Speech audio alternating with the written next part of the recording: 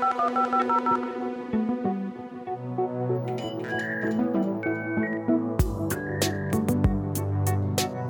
to On the Metal, Tales from the Hardware Software Interface. I'm Brian Cantrell. With me, as always, is Jess Frizzell. Hey, Jess. Hey, Brian. And joining us is our boss, Steve Tuck. Hey, Steve. Lucky to be here. All right, keep us in line.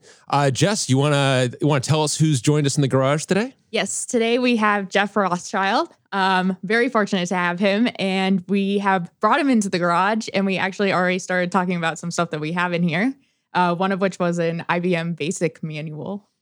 And Jeff, when you came, first of all, welcome to On the Metal. It's great to have you. Thank you.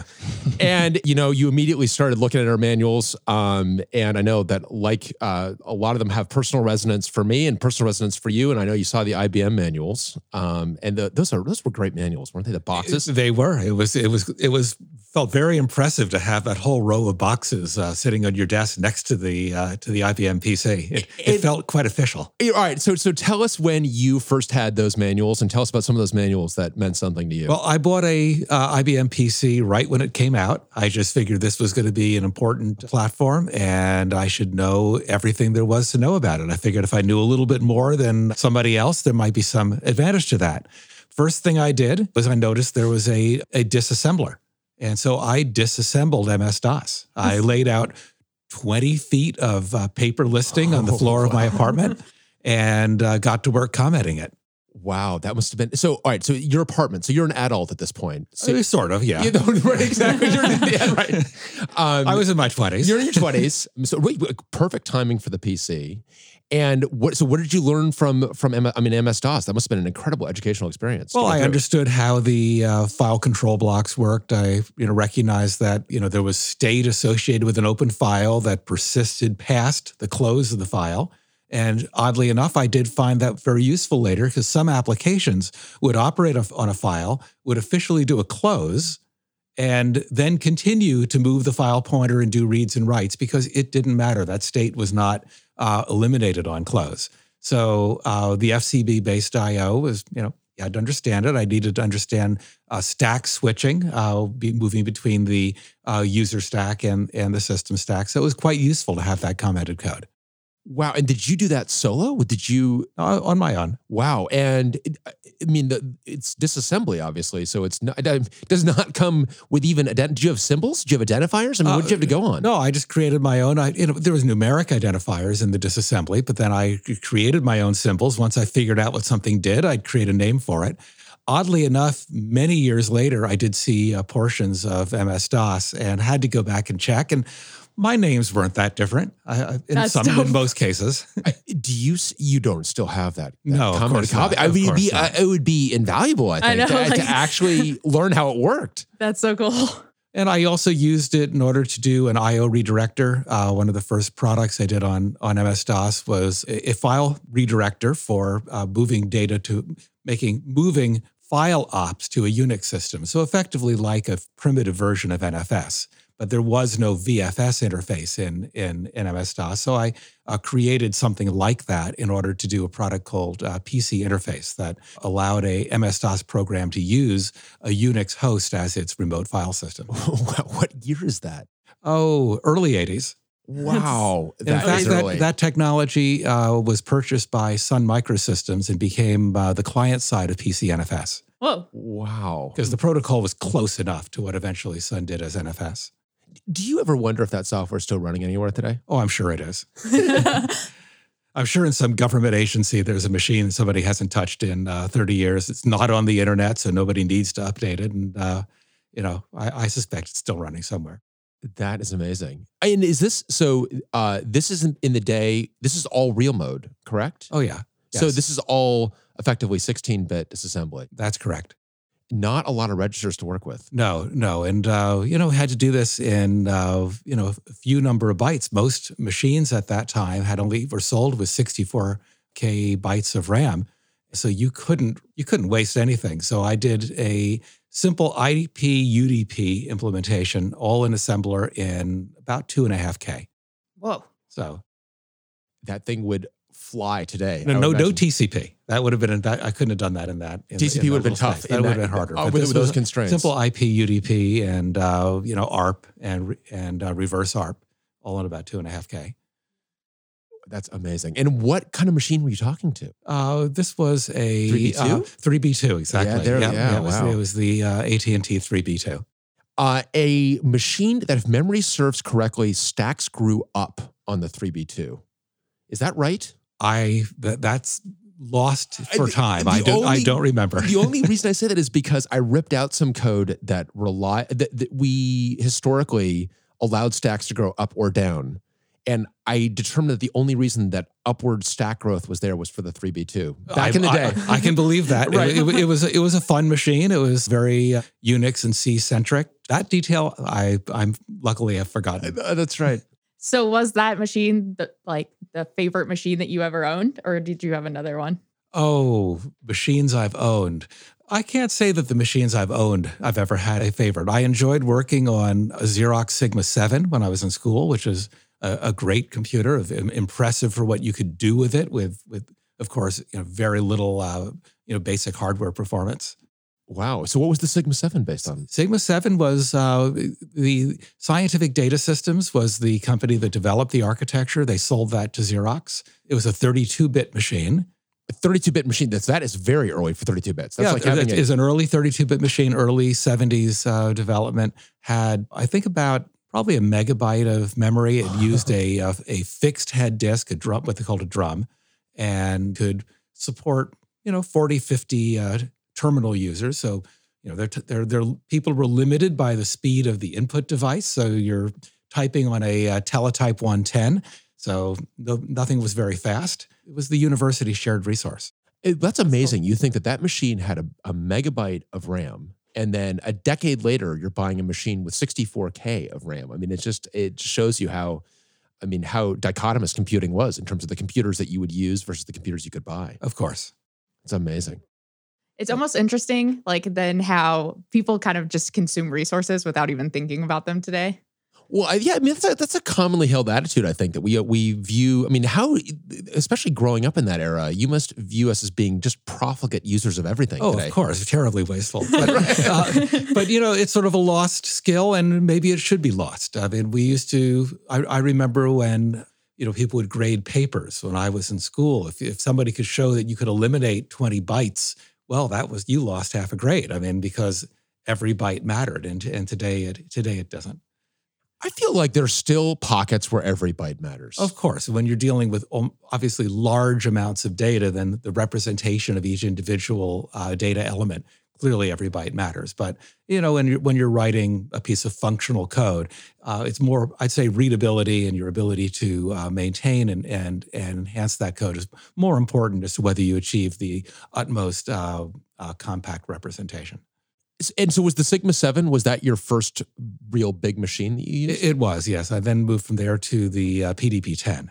Ooh, I have a PDP-11 replica inside and then a PDP-8, but not a 10. Well, I used the 8 as well. In fact, I worked on the 8 in paper tape. That's cool. And that was also an interesting challenge to do your development of paper tape. And the PDP-10, a 36-bit machine, and it was an interesting beast. I actually used to have fun coding the PDP-10 not using the assembler because for some reason that I can't explain, it may have been, in fact, it may be indicative of a social defect, but I thought it was fun to learn the machine language and code without the assembler. So I just open up an Octal editor and could write some fairly simple programs. That's cool. A useless trick. And again, if I saw someone doing that today, I would be worried. I was just going to ask, is everything done with an assembler today? Is it unheard of that you would not use an assembler? Certainly when Jeff was saying, I didn't use the assembler, I was saying, wow, you're using a higher level language but no, it's like he was actually going lower. So the assembler takes the actual instructions to the CPU and encodes them in the binary representation. What Jeff was manipulating was actually the binary representation, albeit. Well, I wrote it in Octal. Right, yes. In Octal, right, exactly. Yeah, I'm not a primate here. I mean, obviously I would work in Octal, not binary. That's cool. That's amazing.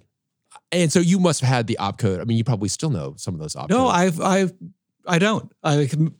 I luckily have forgotten that. I mean, there's a finite amount I think you can store, and that register has been cleared and reused many times. Thank God, right? It's been so. All right, so you were on the PDP, and how many years did you work on the PDP? Oh, just while I was in school for 2-3 years. And where did you head to after school? Oh, I went to work at Honeywell. I spent a year at Honeywell's Large Information Systems division. And this was the old General Electric computer company. Their system was a 36-bit machine as well, a real memory system at the point that I joined, though they were working on trying to add a virtual memory capability. Interesting machine. It had 6-bit bytes, 8-bit bytes, and 9-bit bytes. So you could choose, how many characters to pack into a word. And of course, it meant that, each piece of software had to identify its conventions for byte encoding, which wasn't that unusual in the day. We had both ASCII and EBCDIC in use at the same time. Right. EBCDIC is probably worth explaining. I know, Steve, there's no way you know EBCDIC. Of course. I hope not. No, I have no idea. What's EBCDIC? It's a character encoding that IBM was using through, I guess, the 50s and 60s. It is decimal encoded as binary.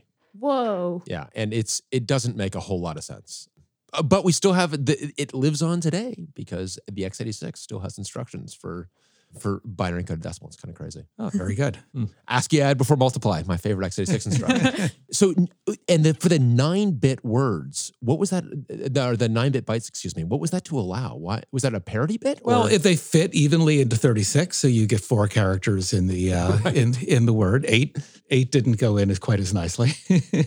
So, but the 6-bit, of course, it would fit in the 36-bit. And so what Honeywell machine is this at this point? This was, I don't remember the model numbers. It was a Honeywell mainframe, ran the GCOS operating system, implemented in 7400 LS logic. 7400 LS? Yes. What does that denote? That's if you remember the Texas Instruments TTL data book, the yellow sort of yellowish binder that in fact, you don't have one on your shelf here. So I don't have one on my shelf. No, I've got intense manual in me right now. That's one you need to buy. And these were a series of small scale and medium scale integration components, and most machines in the 70s were built out of this logic family. So you had 7400, 7400S, which was faster implementation, Schottky implementation, and then the low power Schottky. I'm embarrassed to say I didn't know Honeywell was ever in the computer business. Well, because I think of Honeywell as, thermostats and particularly the family business being in heating and air conditioning, ascribe them to that. But they were a computer company. They were definitely a computer company, and they were the H in the bunch. So at one point, the computer industry was IBM in the bunch, Burroughs, Univac, NCR, Control Data, and Honeywell. That's correct. Got like it. FANG today. The FANG today, yes. Okay. Yes, that's exactly right. 1970s FANG is the bunch. That's cool. And of course, all of those companies are more or less out of the computer business. But so Honeywell, and actually Honeywell, although this would probably predate you, the H200, I imagine, would predate you at Honeywell. They made an IBM 1401 clone called the H200, which was transistorized and forced IBM to really get off. IBM was very slow on a transistorized 1401. That's a machine I wasn't familiar with. I stayed at Honeywell a little less than a year, and it was interesting. They'd given me a relocation bonus when I left school, and once I understood the state of the company and where this organization was going to be going, I just had to calculate how much money could I save and how was my relocation bonus being amortized, because each month I owed them a little bit less. And when the two lines crossed, I left. You left. So Yes. you decided pretty quickly you did not want to work at Honeywell. The year I was there, they were building a current mode logic version of their architecture, so CML. At the time, ECL was a more broadly accepted technology, higher performance than 7400 LS. However, this was to be their first micro-coded machine. Oh, interesting. So the CML implementation was very expensive for them. They had their own foundry. They're building their own chips. The The microarchitecture was 10 times faster than the previously directly implemented logic. Unfortunately, you had about 10 micro instructions in each target instruction loop. So the effect was a machine that cost an order of magnitude more. Interesting. And delivered exactly the same performance. Interesting. So you maybe worth explaining microcode, because I feel microcode is something that we don't really have an analog of that today. I know I'm looking at Steve, who I'm sure. Yeah, I can come up with a couple, but I'd like him to answer. Microcode is simply you have a low-level interpreter that is interpreting the target instruction set of the machine, and that was a very common implementation technique. And so it's probably still used underneath. I mean, it is used underneath, under the hood. For x86 obviously has its own microcode underneath. Of course. But you can't write that microcode today. That's correct, and you couldn't then either. Interesting. But the implementers of this system architecture were implementing the target instruction set in micro instructions, about 10 instructions per target instruction. So it all netted out to approximately the same performance. The same performance. Interesting. And you were actually writing microcode at that point, or no? I was on a architecture team that really didn't do much of anything. I was just simply calculating when my two lines would cross. There you go. My savings and my debt crossed, and I was off to Intel. Oh, Intel was the next stop. Yes, it was. That's dope. So what did you work on at Intel? Intel used to be a large producer of memory, and they produced DRAM. Not all the DRAM was good. Every process has some waste.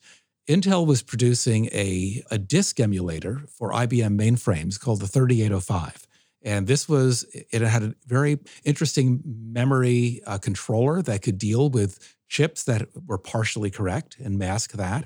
So it was a great place to pack in memory, possibly memory that you weren't able to sell at retail, and then deliver a solid state disk, something that sat on an IBM channel and provided presumably better performance. What was interesting was that it didn't. It was actually significantly slower than the fixed head disk. And I interviewed at Intel, and and they told me about this project, and they said that they had, a serious issue. They had a backlog of $250 million for these systems, and every one they'd shipped had been returned for being slower than the physical disk that the solid state device was emulating. That's bad. Yeah, that's not so good. bad. Yeah, and it didn't make any sense to me. So being, somewhat cocky, 22-year-old, I said, I could fix that. Right. I mean, I knew it was, just maybe there was sloppy code. I didn't know. But I very confidently said I could deal with that. I went back to finish my 2 weeks at Honeywell, and I looked in in a industry rag called Computer World, which is still around, but was very popular in the late 70s. And I saw an interview with the head of this group, the fellow I just interviewed with. And in there, he said, well, yes, it's true. We have this backlog, but we have a solution in hand, and we're going to be shipping it in a month. So I said, well, maybe they don't need me. I called him up and I said, I just read this. Exactly. I was the solution. I said, are you sure you need me? It sounds like you've solved this. I definitely need you. You are the solution. Wow. Heard it a PR crisis. And I hadn't really drank a lot before then, but for the next 2 weeks, I needed a little bit of help getting to sleep at night. I can imagine. I wasn't sure that I really could follow through. You renegotiated your offer. And what happened? What did you find? I showed up and looked at this machine, scratched my head for a bit, and stayed up all night with it for probably 2 or 3 weeks with a logic analyzer, trying to find out why this, simple 8086, instruction path was slower than than this physical disk that should be easy to beat. Turned out it was one instruction. It was a repeat move string byte that was used to reinitialize a condition code table for the channel control program. And they didn't catch the one instruction. That was adding sufficient extra time that it made it slower than the fixed head disk. There were two factors in play there. One, their control path was slower. But the other was they didn't understand how the operating systems used a fixed head disk. They figured they knew what the rotational latency was. They knew the switching time was close to 0. So they assumed that the average performance would be approximately half the rotational latency. But of course, IBM has had many years to perfect this technology, and the OSs sorted the sector. So the control program would organize the requests so that it would be doing, position 1, position 2, position 3. So assuming, let's say there were 3 tracks, 3 block positions on a single track, they would always go, let's say, modulo 3 and order them 0, 1, 2, 0, 1, 2. And then the other operating systems, they had one time-sharing system that used a little bit different strategy, but also was able to effectively get the rotational latency to close to 0. They put in some spacer records that handled the head switching time and the time for the control program, so that the effective rotational latency was 0. And the folks at Intel, who are great in microcontrollers and in process technology, that wasn't their specialty. They didn't know what operating system designers at IBM had cooked up. So they set their target too low. The product was simply released before they'd achieved what was a useful performance metric for their customer. Wow. That is insane. Leading to $250 million. There's so backlog. much in there that's mind-blowing. We're going to have to go back and unpack that a little bit. So first of all, it's a solid state disk. This is, what we now call an SSD, but this is long before solid state disks were. This is 1979. And so but it was still volatile, I assume. Yes. It had a motor generator. So the wall power was plugging a rotating generator or a motor that was running a generator and provided generated power to the memory. So that was to avoid potential corruption from glitches in wall power. That's cool. So this thing was loud. Oh, yeah. This was data center equipment. You weren't supposed to care. And then on an actual power failure, did it have any way of getting that out to non-volatile storage? Well, the assumption was the environment it would be had battery backup. But this would carry it through those transitions. Wow. Interesting. What was the capacity of this thing? That I can't tell you. This is, again, that register was filled and reused many years ago. No problem. No, it's just so amazing. And then I latched on to the same thing you latched on to, Steve, about the backlog. $250 million in backlog. One instruction set led to $250 million of backlog. Well, they eventually delivered against that backlog. So, they were held up for a number of months while trying to understand this performance issue. And again, it was two-sided. One is they had set the release criteria too high. So they were thinking, 3-4 milliseconds was going to be fine, when in fact they needed to be, a fraction of a millisecond due to the strategies that the OS was using in scheduling I/O. And then they were also too slow, simply due to repeat, move, string, byte. Right. And so Steve, for context, it may help to know that this is a single instruction that can do a lot of work. In this case, 256 bytes at a time, where it could have been 128 words. This was a 16-bit machine. That would have already sped it up. But the truth was, only a half a dozen entries in that table would typically need to be reset following a single I/O request.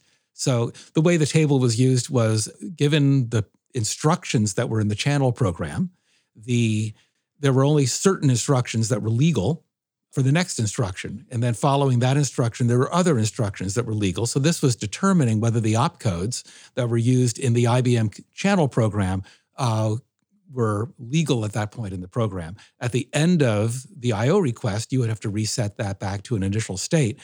Clearly, you could track what changes had taken place and then reset those half a dozen invalid operations at the end of the request. That's interesting. Is there an analog to something that you've seen or that we've seen recently that would map to that kind of low level single instruction set that had so far reaching implications? Single instruction, just to be clear. Yeah, single instruction. Not even instruction set, but it's a single instruction that was I mean, a single instruction can still do a lot of damage today, I think. It can, but this was somewhat unique. We were dealing with slower memory systems, so anything that moved 256 bytes of memory had a pretty significant delay. For someone reading assembler code, an instruction looks like every other instruction. They seem fairly equivalent. You don't recognize that there is a 2 order of magnitude potential disparity between one instruction and the next one that followed it in the listing. And I think that's what threw the team that was working on this. So you had a pretty successful first 2 weeks of work. No, it was a lot of fun. I have to admit, I was like 2 or 3 in the morning, and I'm staring at a logic analyzer, and I'm tracking it down, and suddenly I get to that page in the listing, and there's the repeat move string byte, and I smiled. Oh, that must have been glorious. Smiled. So Smiled. Yeah, exactly. Yeah, I was Guttural howl. I was pretty excited. It took about 15 minutes to code up, the alternate implementation, and I got to sleep that night without a little bit of cognac. That is amazing. And I can, if you did not emit a howl, I'm impressed with your self-control. I've been known to howl over much smaller finds. So 2 bits of interesting context there. One, so channel programs are something, I mean, Jess, you probably don't know what a channel program is. Yeah. So this is the way, I mean, you want to explain what a channel program is, Jeff? Well, the I/O is performed by a second computer that had an interface to the mainframe and executed simple programs for doing I/O. And they could deal with tape operations and could, knew the intricacies of tape, but you didn't program the I/O controllers directly from the main instruction set. You'd create a program and deliver that to the channel controller. And this is something that's coming back a little bit. I mean, not channel programs per se, but the idea of having compute spread away and kind of pushing compute elsewhere to actually. So when you look at like all the offload that we do, right, on the NICs, for example, smart NICs are kind of a modern channel program, albeit in a different form. The other thing that's interesting is the CISC versus RISC. So if you've the complete instruction set versus a reduced instruction set. And so what Jeff found was a single instruction doing a lot of work. And this is predated RISC. Obviously, RISC it wouldn't happen for another couple of years, right? That's true. But what we did at that point, because removing that instruction certainly moved the product forward and they were able to start making deliveries, it still could have been faster and wasn't meeting full potential of the architecture. So we re-implemented the control program using the AMD 2900 series logic family. So we created a bit slice processor, and we're able to achieve much better performance than we could with an 8086. And the AMD 29K is an early RISC. I mean, that is a RISC instruction. Yes, well, this was the 2900 series. Not the 29K, okay. Yes, and so this was a bit slice model where you could really define, you had a opcode controller, but then you could choose the register sets separately, and you could almost design your own instruction set out of the 2900 series. That was an amazing architecture. I would like to point out there's an AMD 29K manual about 8 inches behind you. Exactly. Well, listen, I'm just very. This is maybe I hope I'm remembering it correctly. No, it was 2900 versus 29K. I never programmed it. Maybe it's the same logic family. So. Well, but my read on it was always viewed as this real great step forward in CPU design that never really caught on. Is that a fair read? There were actually quite a few target machines that were implemented in the AMD family. So they used the bit slice processor for the micro instructions and then implement the target instruction with that logic family. It was an interesting architecture. My role in the project, I wrote the assembler that the others on the team used in order to write instructions for this 2900 family instruction set. And that was a fun process. Because I knew who my target audience of developers were. So I would put I wouldn't call them Easter eggs. I would put targeted error messages in that scolded the developers based on my knowledge of their habits. Do you remember any examples of a particular developer that was scolded in this way? Oh, one fellow, I don't remember what his habit was, but I knew he would eventually do it. And I just addressed him by name and, said, to err as human, but you're a programmer, something to that effect. That's good. That is great. People were working on what's called an Intel development system. These were single user workstations, so your machine is not network connected. So to have the tool that you've been using for a month or two suddenly address you by name is a particularly unnerving experience. Yes. in a network connected computer, your first thought is I've been hacked. Right. And but this is a workstation sitting on your desk, connected to nothing. That is beautiful. That is amazing. That has given me ideas. I was gonna say that is amazing. I know. I love the custom error messages. But you got to think way in advance. That's very impressive. You knew the error messages the errors that people were going to hit. We're going to take a quick break, and then we will be back with more Jeff Rothschild.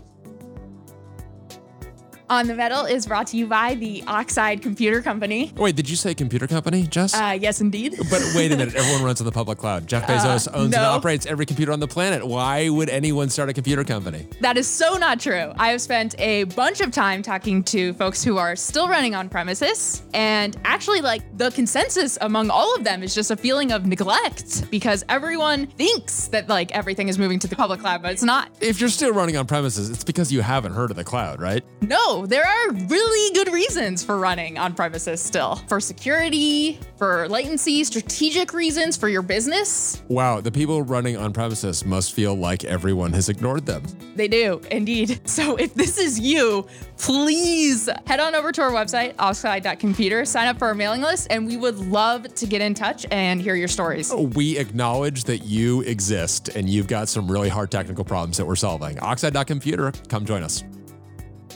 All right, welcome back. We are all sitting slack-jawed listening to some terrific stories of the hardware-software interface from Jeff Rothschild. So, Jeff, you're talking about customizing error messages in the assembler that you. Well, the fun thing with the assembler was that we were trying to squeeze every cycle out of the machine. So the only piece of novel technology that I had in there was that I could look forward in the assembly program and see, for example, when a condition code would get used. And I might see that it was used in the next instruction. So I would increase the time for the current instruction to allow that condition code to settle through the ALU and then be settled in the condition code. Where if the result of a arithmetic operation was 2 or 3 instructions later, then I could start the next instruction without any additional delay.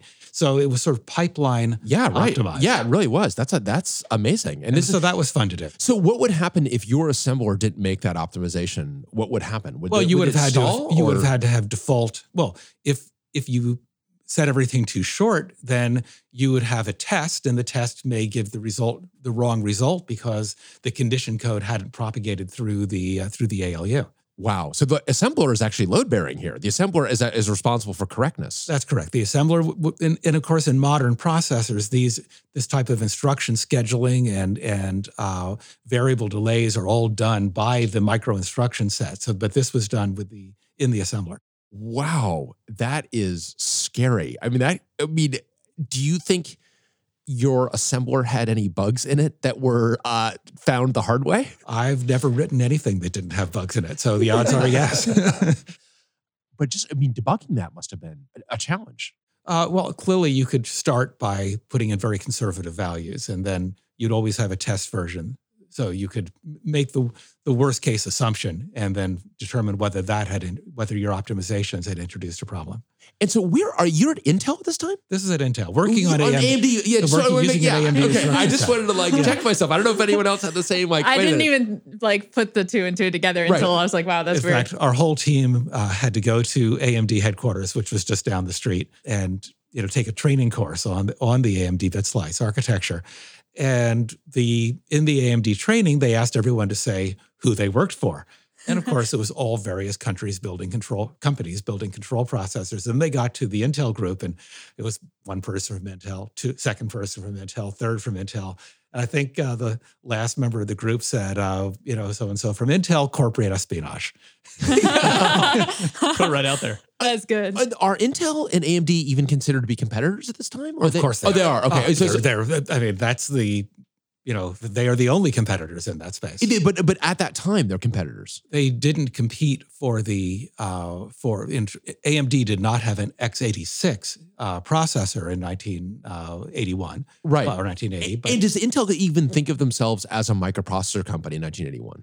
Oh, of course. Intel did. was. Okay. Oh, yeah. They Intel right. had their 4004, their 8080 and 4004, 4004, and then the 8086 and 8088. But this is still pre-PC. This is post-PC. Post-PC. Or Okay. about the time that the PC had come out, which was an 8088 based Right. machine initially. And that, I assume, changed everything inside of Intel. I would assume, maybe not. Yeah, they became a PC company. Right. So were you working at Intel when you bought the PC? I had left Intel. Okay. So I had gone off on my own. Wow. But it was interesting. Intel had the potential to have been a PC company. The workstations that I made reference to a few moments ago were PCs. An Intel development station ran a MS-DOS-like operating system. And, all of these were influenced by RT11. And so if you were a user of a DEC RT11, you would recognize many aspects of the OS interface and the software development process on the machine. Intel was selling these at $10,000 or $15,000 a seat. They weren't interested in undercutting their existing market. But I think if they'd understood the potential for personal computing, they could have rebranded that machine and dropped it on the market. It was not that fundamentally different than an IBM PC. It was blue. Other than that, it was the same thing. Interesting. And it was running. So what was the operating system it was running? Was it Intel authored? It was an Intel operating system, Okay. but very similar to what you would have found on an RT11 system. Right. Was the slash pointing the right direction? Was it? I can't tell you. I'm still trying to figure out where humanity went so wrong, and the forward slash somehow fell over and went. I guess it was CPM. What did it used to be? It was on Windows and DOS. It's a backslash, not a forward slash, Okay. to delineate path names. And on Unix, famously, it was a forward slash. And that was, of course, a challenge in building this DOS to Unix file server, was dealing with the equivalence of forward and backward slashes.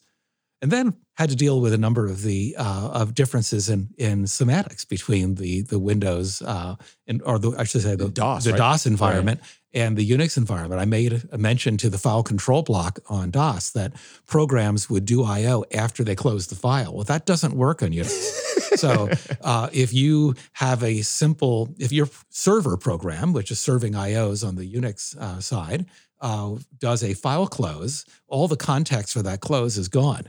But I had to implement a cache of previously open files to accommodate in this. order so that Oh my God. when a read came in on the old file descriptor, I would have, I'd be able to uniquely identify it was for that file descriptor and then reopen the file.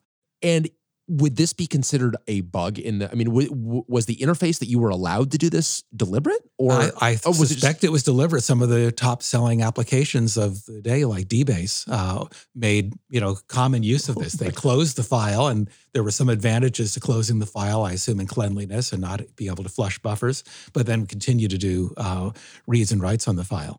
So what handle do they have back to operate on that file? Do they have an FD equivalent? It's just like an address. Okay. File control block. But is that address reference? How is this safe at any speed? Is what I'm trying to wrap my mind around. I don't think it was. Okay. This was a real memory system. If you wrote over the file control block, it would have random information in it. You do an I/O on it, you're changing random spots on the disk. So and the machine would reboot, would do course. triple fault, or you'd just get random corruption or anything else. And then you'd reinstall. Yes, this was not a protected memory system. One other fun bug in building the PC interface product was that it was on a DOS system.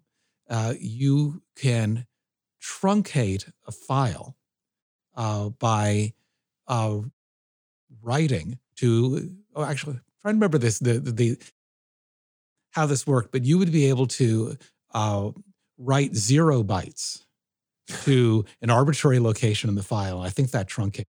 Okay.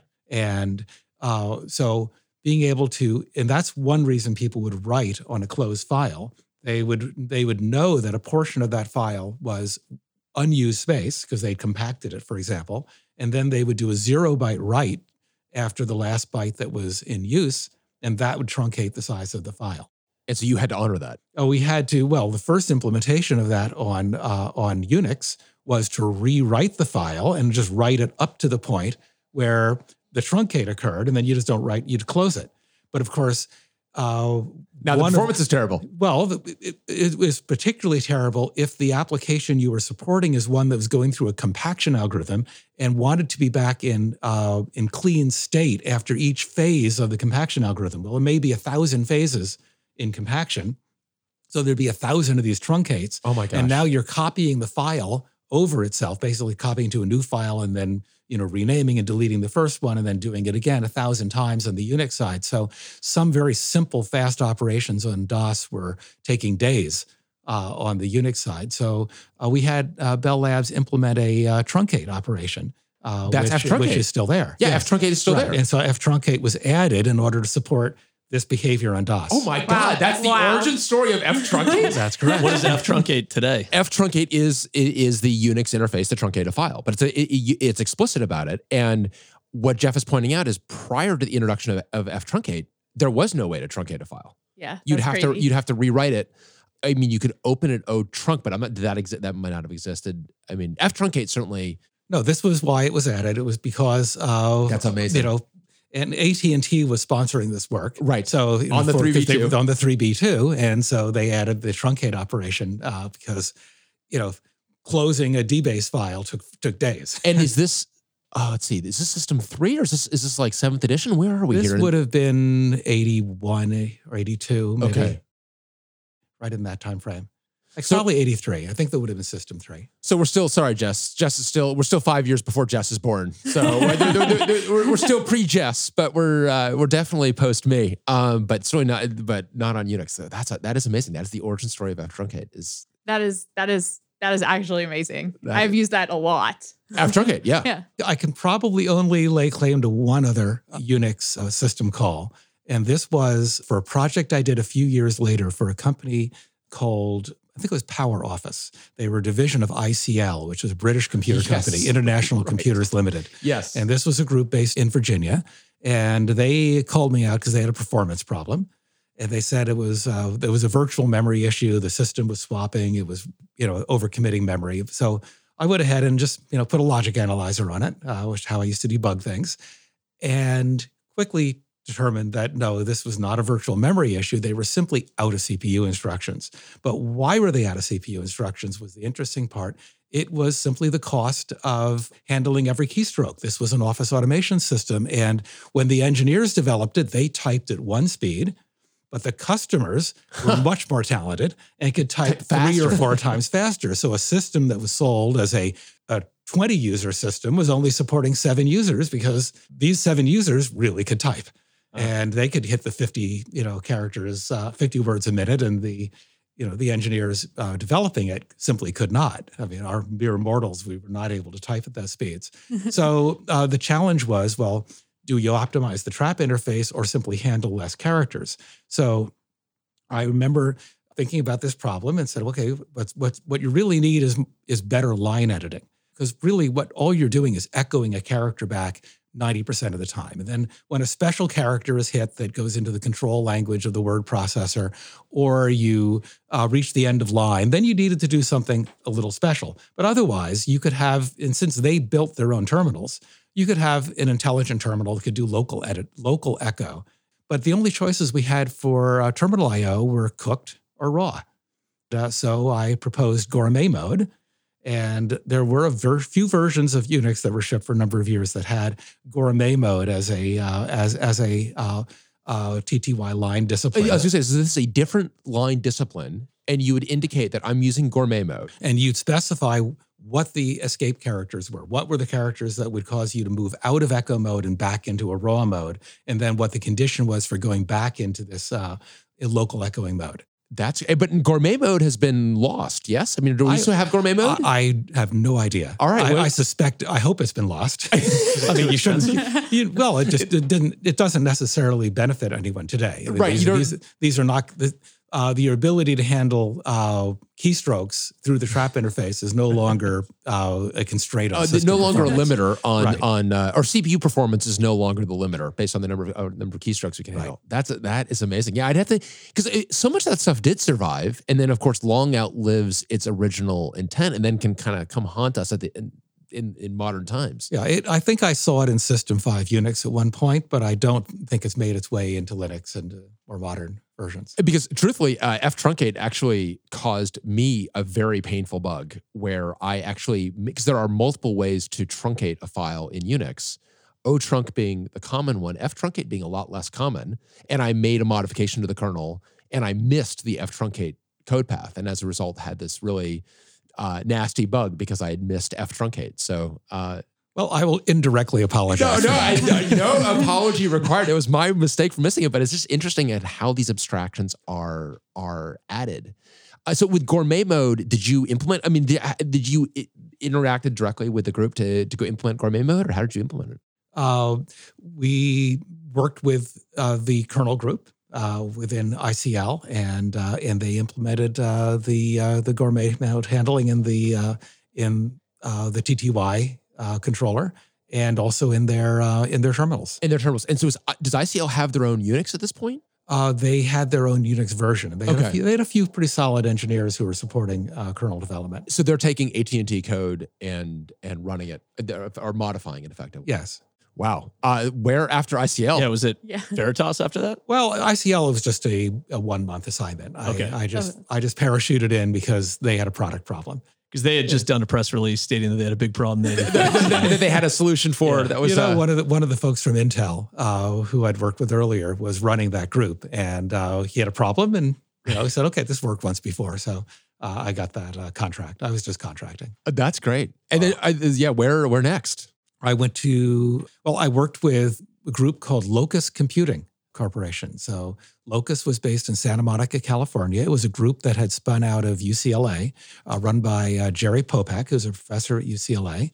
The Locus is a distributed Unix, and it's a great. You can read a lot about Locus today. Really? Wow. Yes. So the team is still around. They're not as a team today, but many of the individuals who contributed to it are still around, and they have a tremendous. It was really a groundbreaking product. So this was a fully distributed Unix. It normalized and globalized all identifiers, so process identifiers, so file handles, pipes, references to memory, actually to like memory segments across a cluster of machines. Wow, and then you can migrate processes between machines. You were able to build, a distributed software that behaved the same on multiple machines as it would on a single node. When is this? This was early 80s, so 83, 84. Wow. Locus was being That is developed. cool. Yeah. And it's a great project. I think you might want to dig into this with some of the Locus team. I definitely want to dig into it. I had never heard of it. Charlie Klein is living in the Bay Area. He's one of the early architects of this product. They did a phenomenal job. They sold it to IBM. Okay. And IBM did release it, but I think it was a very limited release and was really just an investigative system. So I'm trying to think of the distributed Unices, and that is extremely early for any. I mean, this was a definitely a groundbreaking system. It must have been. And it was fascinating. And the work I did with PC interface was done with Locus. Wow. So they had the contract with AT&T. And this is over what network substrate? I mean, this is like so early that this was Ethernet. It is Ethernet. Okay. Yeah, coax Ethernet. Okay. 10. But Ethernet itself is very young at this point. Right? Very young. Yes. That is just amazing. That is crazy because that's something that like people move processes from one computer to another still today, but like that in the 80s, that's cool. In fact, I remember when a new developer would join the team, they generally had never seen Ethernet before. And so I would explain, okay, here's this coax cable. We have a tap on the cable, but you always need to keep a terminator at the end of the line because if you don't, the ether leaks. That was the joke that this was a pressurized cable. Yeah, exactly. So you need to keep it capped in order to keep that in the wire. That's great. And meanwhile, you've got someone who's terrified of taking the cap off because the ether is going to leak all everywhere. Yeah, Steve, don't worry. Yeah, it's fine. Okay? Yeah, it's okay. All right, I won't take the cap off. I mean, actually, please don't take the cap off. But so that's just an amazing system. Because you think, I mean, it's like just you're describing like the migration we do today. We do, but we don't share a process namespace across multiple machines. No, that's actually like super groundbreaking. It is. Cool. I mean, it's So why was it commercialized? It sounds like it was commercialized. Well, it was productized by IBM. Yeah. I don't know what level of commercial acceptance it had achieved, but it certainly advanced the science forward, and a lot of people were influenced by the work that Locus and IBM did there. Yeah, I can imagine. Where did those folks end up? What did they end up doing afterwards? What were the next systems? Various things. Yeah. But really great team, and they did some great work. And again, all of this came out of UCLA. Out of UCLA, yeah, that's just an amazing. Because again, I'm just going through and thinking of I mean, Amoeba. I don't know if you'd call it. Amoeba was not a Unix-like system, but another transparently distributed system. But Amoeba wasn't for another almost decade, right? No, this was late 80s. This was Unix. Yeah, So, that's actually Unix. And so it was actually derived from Yeah. AT&T Unix. Yeah. Wow. That's so cool. We should get them on the podcast. Yeah, we'll take care of that. Yeah, exactly. I would love to get that. That would be really interesting and just interesting to capture what I'm sure they must have pioneered a bunch of abstractions in order to. That's wild. So you had an early view of what a distributed system could go do at a time when people were probably not really appreciating that. I think that was the issue. I don't think that it was necessarily solving a problem people had at that point. Unix had far more substantive limitations that were keeping it out of commercial computing. And in the early 80s, Unix was starting to achieve success in desktop engineering workstations and in scientific computing. But it really wasn't until 1990 that we started to see widespread commercial adoption for enterprise computing, replacing the IBM HP and DEC mid-range OSs. So, right. Yeah, I mean, I'm just thinking about all the ways in which I know Unix was immature in the early 80s, and to make that thing distributed is just that's amazing. All right, so where does this find you then in the 80s? I mean, what's Well, interestingly, I moved to the Netherlands and had some fun. Well, after we licensed PC interface to Sun for NFS, I sort of could look forward a bit and saw a revenue stream for a number of years. I took a royalty on that product and said, if there's a time in your life to do some traveling, this might be it. I've worked with Philips Data Systems in Holland. That's actually where I met my wife, Marika. Oh, wow. And so we moved back together. But when I returned to the U.S., it was to restart a company that I had helped start before I left the country. And this was a firm that was originally called Tolerant Systems. And Tolerant was to be a fault-tolerant computer company. Their Tandem had made a name for itself and was achieving commercial success. And the feeling is that if you could do this at a lower cost, there'd be a market for a highly available lower cost computer. And the notion was to build shoebox machines that you would put multiples of them on a network, and then you did some replication between them, and you could assure for environments that needed lower performance but higher availability. This could, like process control systems, this could be an interesting solution. For a variety of reasons, I'd actually decided to move to Europe at that point after enjoy the fact that I knew I could be supported for a few years.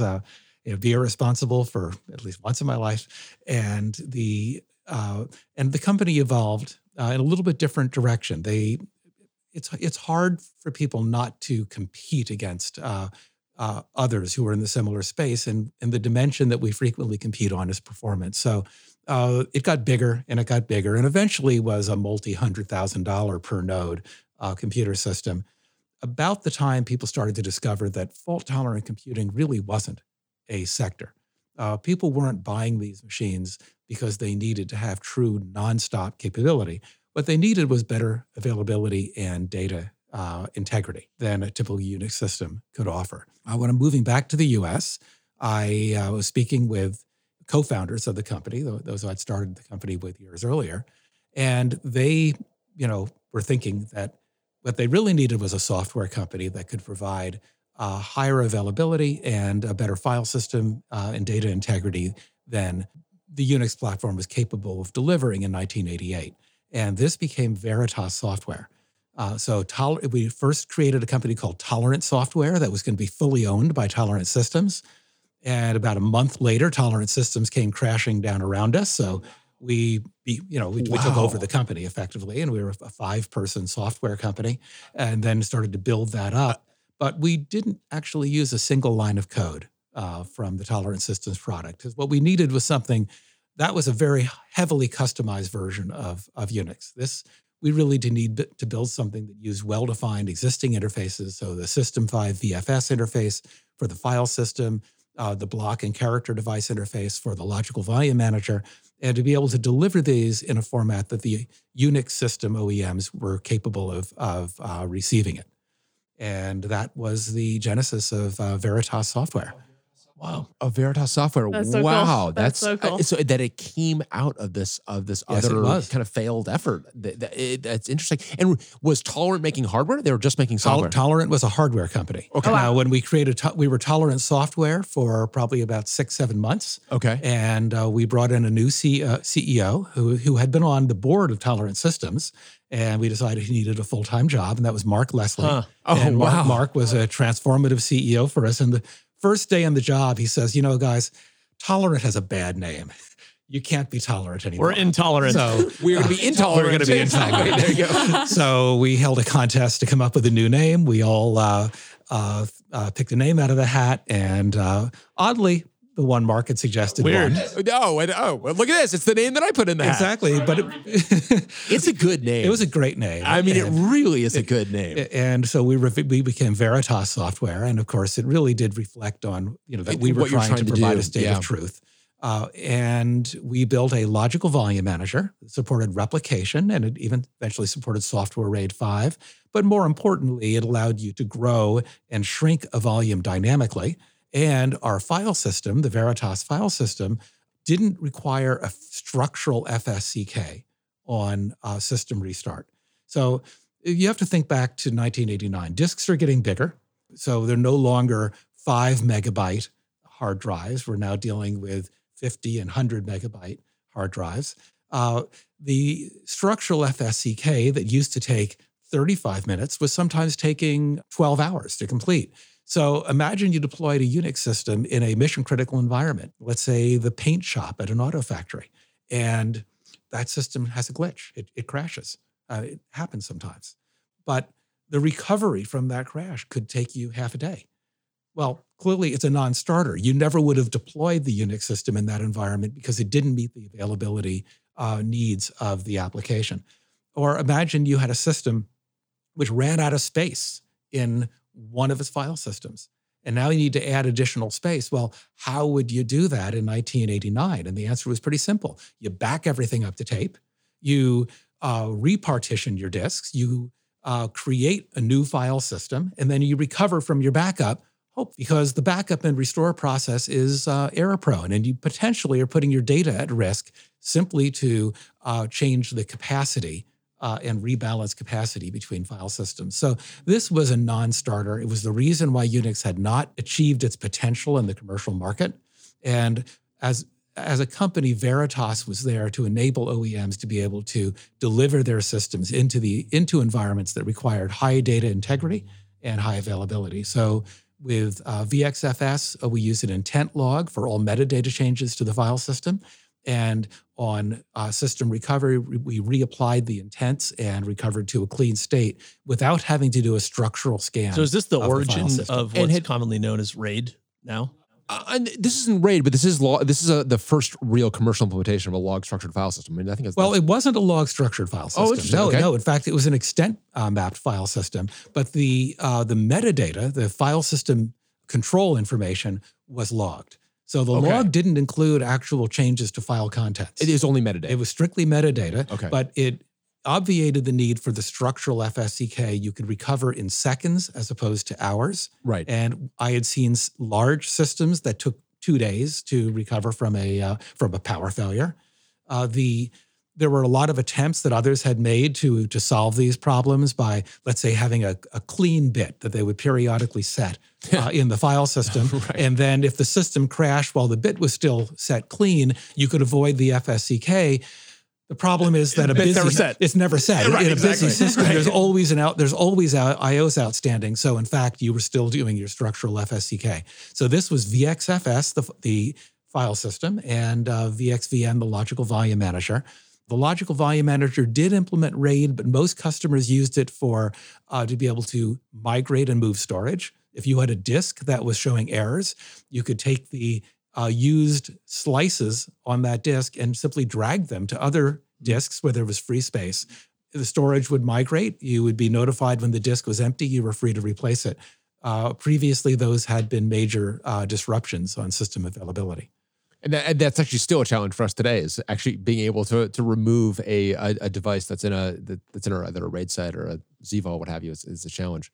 and this is RAID at this time is still mainly hardware. This is all, you guys were doing software RAID effectively. Well, there really mirroring. wasn't much hardware doing RAID either at that point. Oh, really? No. Interesting. Okay. So this is, because RAID is what? I mean, that's David Patterson in the mid 80s, right? Early 80s. Yes. And a fellow at CMU, and blanking on his name now, that's terrible.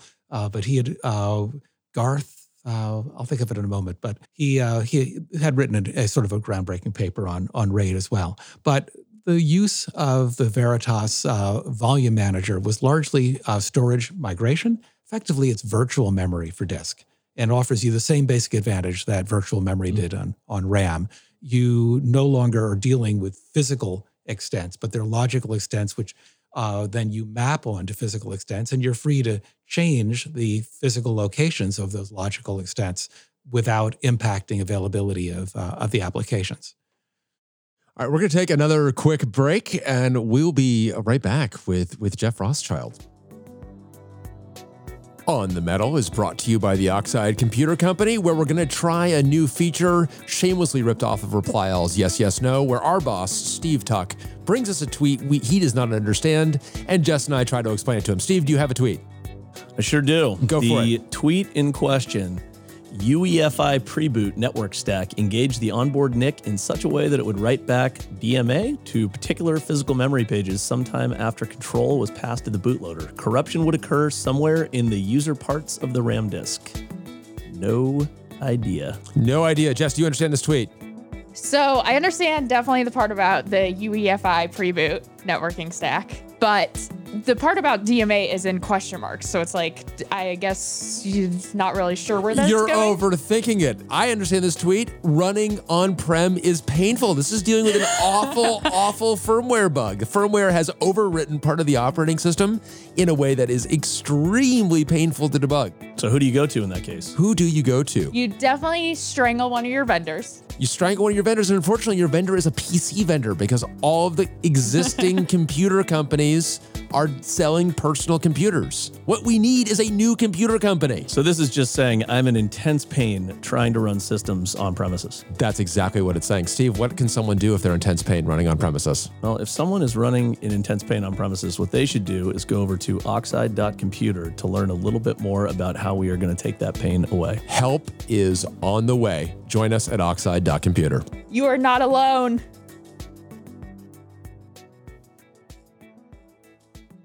All right, we're back at On the Metal with terrific tales from the hardware software interface. I feel like I could go on for days. This is good, Jeff. You're holding, you're holding us just mesmerized. Veritas.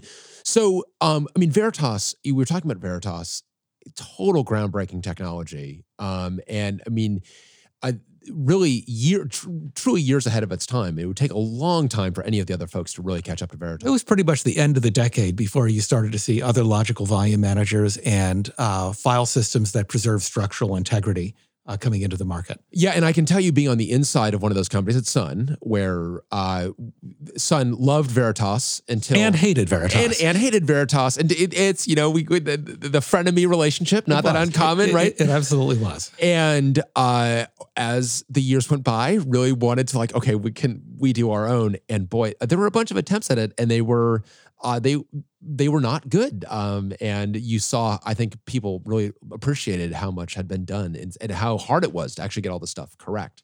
And so how long are you at Veritas? We started the software company in the end of 88, beginning of 89. I left in end of 94. So about a year after the IPO, or just after the IPO. And I left largely because the internet was happening. And I was really excited about what you could do that might be a lot of fun.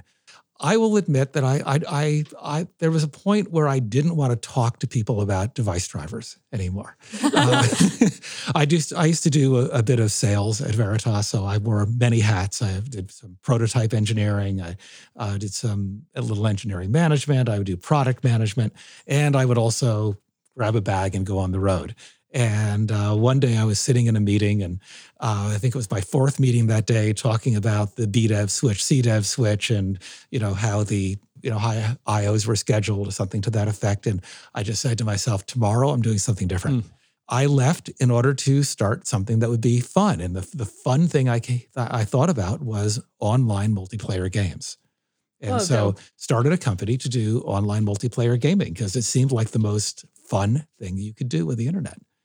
In 1994? 1995 at that point. Okay. Yes. Yeah. Wow. That's early. That's early. Well, it was early. And that actually, you could put that on the as the epitaph in the company. It was early. We were too early. We were doing this with people had 1440 baud, dial-up modems. Yep. The latencies were very high, and we put a lot of energy into dealing with latency. We had matchmakers that would very carefully look at the latency of individual players and group people into game sessions based on their proximity in space to each other. That is in network space, not physical space, though there's a relationship. And we worked with some early internet service providers on co-locating equipment, which was an interesting exercise because the first time we approached a internet service provider about co-locating our game servers in their network, the head of operations for this company said, "Over my dead body, will any customer ever put a machine in my data center?" Wow. And of course, that's putting it out there. In 5 years, that was their business. Right. But it was an interesting response. And we finally found one provider who, when we asked the question, said, I don't know why you want to do this, but I've sort of taught myself that if somebody asks me for something, listen and we'll work with you. And that was PSINet.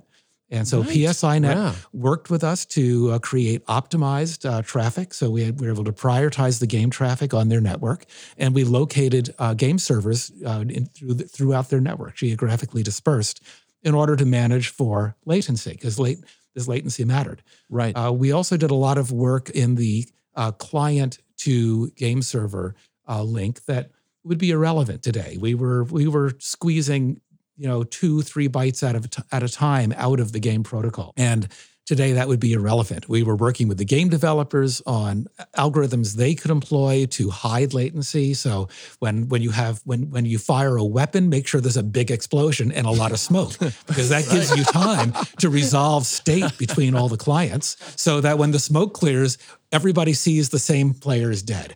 When in a first-person shooter game, you would be sure that if you were shot or you shot someone, one hit wasn't a kill, because a single hit required precision in how you adjudicate and distribute state.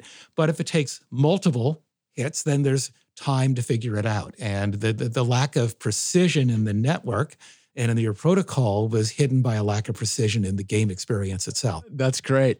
And so we worked with the developers on helping them build multiplayer gaming. We actually had one of our fellows spent a month in Mesquite, Texas with id Software, converting Quake from IPX, SPX to IP. So it was originally written for the Novell network protocol, right, LAN protocol. And so we converted that to be internet-capable game, and so you could play Quake over the internet. The first version of Quake had an M-Player splash screen on it, giving us credit for that work. Wow. But it was, you said the company itself was too early? We were too early. Yeah, we were too early. And so eventually it sort of divided up and assets were sold to different companies. It did go public, but that was 1999. And just like there was an era in baseball where everybody's record has an asterisk on it. I think a lot of companies should have asterisks on their 1999. 1999. Exactly. The 99 IPOs, I don't think, deserve the same credit as before and after. It was a very different era, that's for sure. So what was next for you after that? I did a few projects just as a consultant to the projects. I helped with Walmart.com and a company which did a storage controller that was eventually purchased by Brocade called Rhapsody Networks. And the storage controller. So you're back in the device driver. Oh, of course.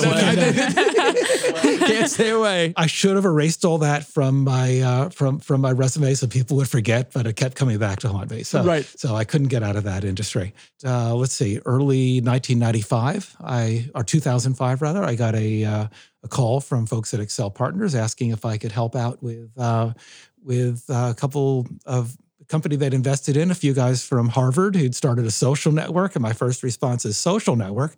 Have you ever looked at Friendster? and they said, no, this is different. There's nothing to do with that. And so I figured I'd hang out at their office for a few weeks and help out with recruiting. And spent 10 years there. That's cool. And so what was your kind of first impression walking into Facebook? Small team. I love small teams. I love people doing things from the seat of the pants, and not having a lot of process, not having a lot of rules. And there were no rules. I mean, this was a development team. We're sitting around a small table today. Well, that was pretty much the environment. Somebody was going to edit a file. They'd say, "Okay, I'm in home.php," and nobody would touch it until they said they closed it. So no source code control, no auditing. But that's small teams. I mean, I've done the same thing, 100 times. You start the project with 1-2 developers, and then you sort of have to introduce layers of process and eventually release management and testing and frameworks and the rest. But early days, you have a blank slate to start with. But it was a lot of fun. I mean, what impressed me about Facebook, because I really wasn't intending to work there. I was really going to help recruit a VP of engineering and someone to run operations. And I was bringing a few people in. The chemistry wasn't clicking. They were great folks who've really gone on to do fantastic things.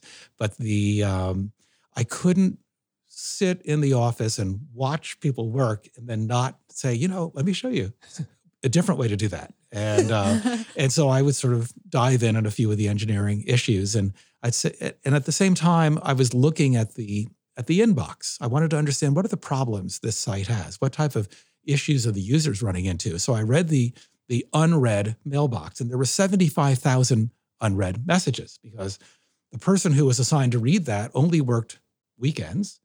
She was a student and, worked weekends and read some messages and responded to them. And of course, the rate of arrival was much greater than that, she would ever be able to meet.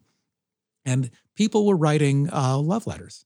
I mean, they were writing poems. People were saying, I showed up at school and I was so afraid I wouldn't know anyone. And using your site, I've met so many people and I feel like they're all my best friends now. Isn't that amazing? That's so nice. And then, it's a different era of social networking. And then somebody would write a note saying, well, I showed up at college and I was so sad at missing my friends from high school, but I now know what they're doing. And they post things on a daily basis. And I understand what they're up to. And I feel so close. I still feel so close to them. That's so good. And I read this and I thought about it and said, Veritas, sort of a big company. I mean, 6,000 employees, like $1.5 billion in revenue, thousands of customers. But I never saw a love letter from a system administrator saying, your volume manager made me happier. Right. I used to be afraid of losing my data until I met you. Right. I've never seen FS Check run so quickly. Yes. And I thought about it a little more and said, well, companies spend hundreds of millions of dollars a year trying to convince people that their products make them happier. And here is a company that spent nothing, that simply built a product, and their users are saying, I use you because it makes me happier. I thought about Coca-Cola and Pepsi. I mean, look at their ad campaigns. It's all about how their flavored water their sugar water is going to make your life better. And here was a product where people were saying, in concrete terms, their life is better because they're more connected to their friends. And the truth is, that is what matters. I mean, what really matters in your life, it's the connection you have with people. It's not the number of friends you have. It's how close you are to them. How much if you have a friend and you never talk to them, then they're not adding to your life. You're not adding to theirs. And what Facebook was doing was increasing that information flow between people, and that enhanced those relationships, and in turn created happiness for folks. And I wanted to be part of that. That's great. Yeah, no, that's huge. So saw obviously the power in that, and that's in 2005. That's 2005. And so at that point, because I first met you in 2007, and when you were pretty well, I mean, you were pretty well entrenched in Facebook. You guys were, at that point, Facebook was really catching on, and lots of people were. It didn't feel. It felt like it was exploding in all the right ways. It was. And of course, I remember meeting you very viscerally, because I was talking to you when my wife was about to have our second kid. And I was going to come down and meet you, I think the day before she was due. And you gave me a warning based on your, was it second kid or third kid? Our second was born very quickly. Yes. We showed up. My wife woke me up at, I think, 6:30. And we were on the way to the hospital at 6:45. We got there at 7, and we were really ready to go home at 7:45. So, that is, Steve, you've got 3 kids. I mean, that's record time. That is terrifyingly fast. So I was definitely like, wow, I know this is on the medal, not on the pregnancy, but wow, that was a scary, that woke me up. I think I postponed the meeting, I think. Because I think you were telling me that, the due date's tomorrow. Oh, I was very blasé about it. Yeah, and you were, 2 hours away. Oh, I had plenty of time. And you're like, well, hold on, youngster. A few things. Let me slow your roll a little. Yeah, no, it definitely, but it was a lot of fun to get down there with you and the team. And so then how long were you, at Facebook, you quickly got to some of the same deep technical problems that back in the device drivers, but you got back to the metal. Of course we did. In fact, one of the first really interesting problems that we dealt with was our use of Memcache. And for those of you who don't know, Memcache is a distributed hash table. And it has an operation called a multi-get, where with a multi-get, you take a collection of keys, and the driver then will, understanding the hash function, will sort those keys across a collection of servers and then make a request to the servers in the pool to respond with the corresponding data values.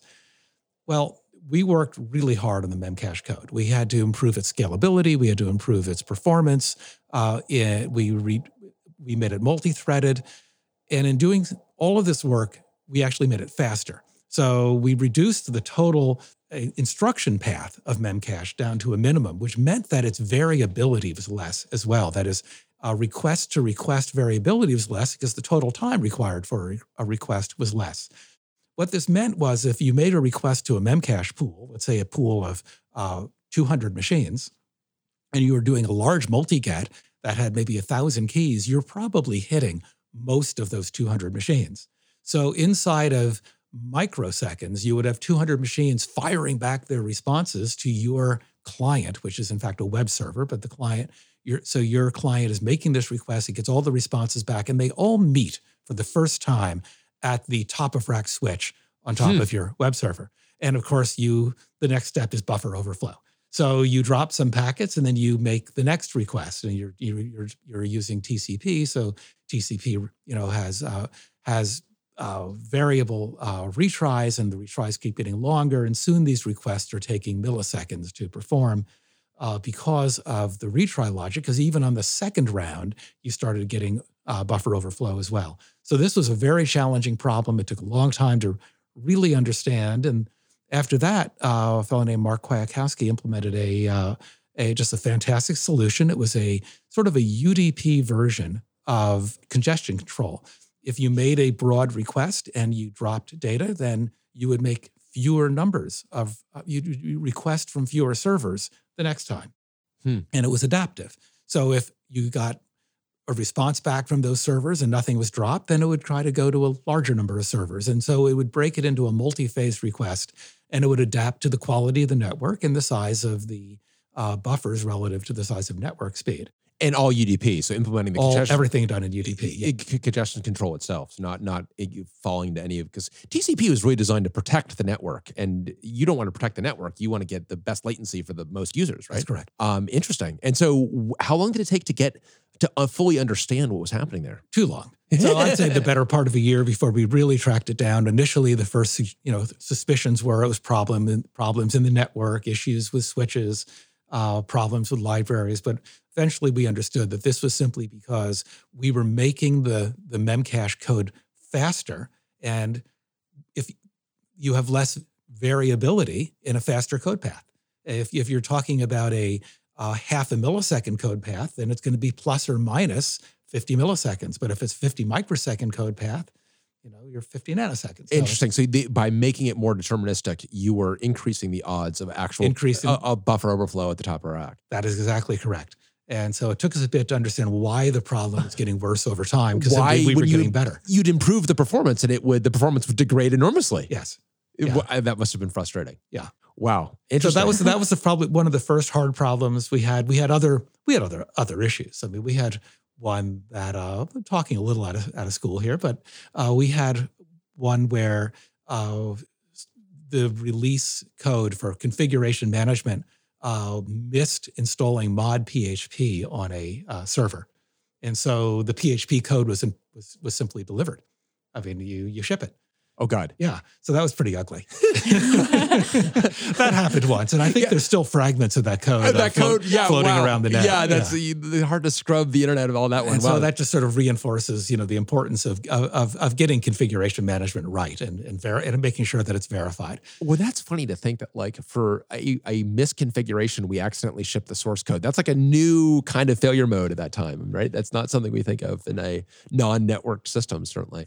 Well, and it sort of elevates the importance of configuration management. I mean, people sometimes think that these are, sort of like the basic problems. They're not the exciting problems, but in fact, if you don't get them right, you can't do anything. What was the? I mean, I have to imagine the single instruction found back at Intel was maybe up there, but was there one that was the most gratifying kind of bug you found or resolved in your career? I would say that if I had to point to, the one that we spent the most time on, I'd say the problem I just mentioned. Trying to understand why it is the better we made Memcache that in some ways the worse it performed. We could increase the total number of requests per second that a server could deliver, but these error rates continued to increase. And I think that took longer than it should to shake also, out. you're a long way from being able to just use a logic analyzer to figure it out. Yeah. I mean, it's a big, complicated system. Yeah, and we had to understand the switches and get the right metrics out of the switches to understand what was happening. That must have been frustrating, I assume. Yeah, that was a big one. That was a big one. To actually figure out what was going. So then, when was the genesis of the Open Compute project then at Facebook? Was that a couple years? Oh, that was later? Many years later. Okay, so, many years. In internet time. Right. 2 years later. Right. Nice. 3 years later, and the Open Compute project. Jonathan Heiliger was one of the drivers of that project, and there, of course, we're already at a scale where it simply made sense to have hardware that was optimized to task. And of course, in the early days, you're buying things off the shelf because your scale doesn't warrant doing anything else. Interesting. So, I think that in kind of the modern era, we think of the hardware as not being important anymore, but it's still the underpinning of everything. And what do you see kind of going forward? I mean, first of all, do you throw up in your mouth a little bit when you see like serverless and cloudless and all this other kind of nonsense? Serverless, I'm still grappling with. Nice. That makes two of us. Three. So I'm sure there's a rationale there, and I'm sure it's just my inability to understand it. So don't be so sure. No. You got a kindred spirit in Jess. Yeah. So no, I'm still trying to work that one through. Yeah, but things tend to come. Everything tends to repeat itself. So ideas which you saw 30, 40 years ago suddenly become new again, and today we're looking at what do we do with the non-volatile RAM. So Intel's Optane technology, as an example. There'll be interesting applications for that. And I think back to an early system I used called Multics. This was at the GE Computing Group, which became Honeywell. They were participants in the Multics project with Bell Labs and MIT. And this was a system that supported a single level virtual store. Well, so there were no opens and closes, reads and writes. You simply attached to a memory segment and you used it. And then you detached from the memory segment and it was stable. And so you wrote I/O-less software. We're actually at a point today where we can do that. And that really changes the application paradigm. The state of the application could be in the app itself. You're not having to think about storage management. But also you avoid sort of the semantic gap between read and write and what you're really trying to do with the storage. So blocking and unblocking and marshaling of data, putting it in serialized formats, all of these things suddenly aren't important to the app anymore. The data lives in the application view of the data structure and never in the storage view of the data structure. And I think that's going to offer some, for the right applications, that can be groundbreaking. Yeah, that'll be interesting because it allows for that abstraction to obviously be shifted. You still are going to have to think about the non-volatility of that state, though, right? I mean, if you leave yourself in an inconsistent state, you obviously have to have paradigms for managing consistency and for logging and changes. So not all of the overhead of a traditional database, for example, goes away, but you're going to implement this very differently. And one of the ways I like to think about databases is saying, how well do they use their memory? A database that really makes effective use of its memory is probably performant. And one where the working set of the application is distributed across a large number of blocks, where there's maybe other used data in the block, so you don't view it as internal fragmentation. But the other data in the block may not be part of the working set, but because of the way you needed to structure your index, it was inevitable that you had this on-disk organization.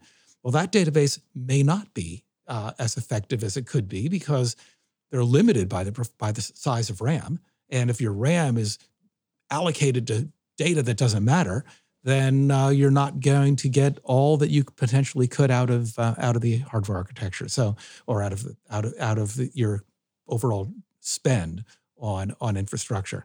So thinking about new models for the database where it's all record oriented, you never have this notion of blocking because blocking doesn't matter in this type of a single level virtual store. I think there's going to be a lot of opportunities there. Yeah, interesting. And it'll be the databases themselves that implement it. So it's not that everyone's going to need to think about that non-volatile consistency, but it's that we'll be able to. Or maybe new databases. Think about it. This might be enough of a paradigm shift that it says that new databases will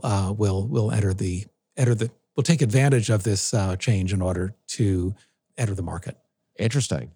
It may be some of the old ones are able to adapt to this model, but that's a future I don't think I can predict. But I just feel that this is disruptive. Interesting, and certainly it feels like something that we're ripe for, in terms of the non-volatility of main memory, or getting main memory speeds with non-volatility. Feels like it would shake things up quite a bit. There's the potential. This is sort of like flash disk shook up the storage market. There are these technologies that are highly disruptive, and they create the opportunities for new players in the market. So I think this is one as well. So given the number of trends that you've been early on, let me know when you're going to the store to buy the Optane. Maybe it's now. I feel like we got to be following Jeff wherever he goes. I mean, you've been database companies falling out of that. Exactly. Well, like everything else, unless you're wrong some reasonable percentage of the time, you're probably too slow. So I don't know if that's a good investment strategy. I'm wrong too. Okay, well that's a relief. I'm wrong enough to have confidence that I'm not moving too slow.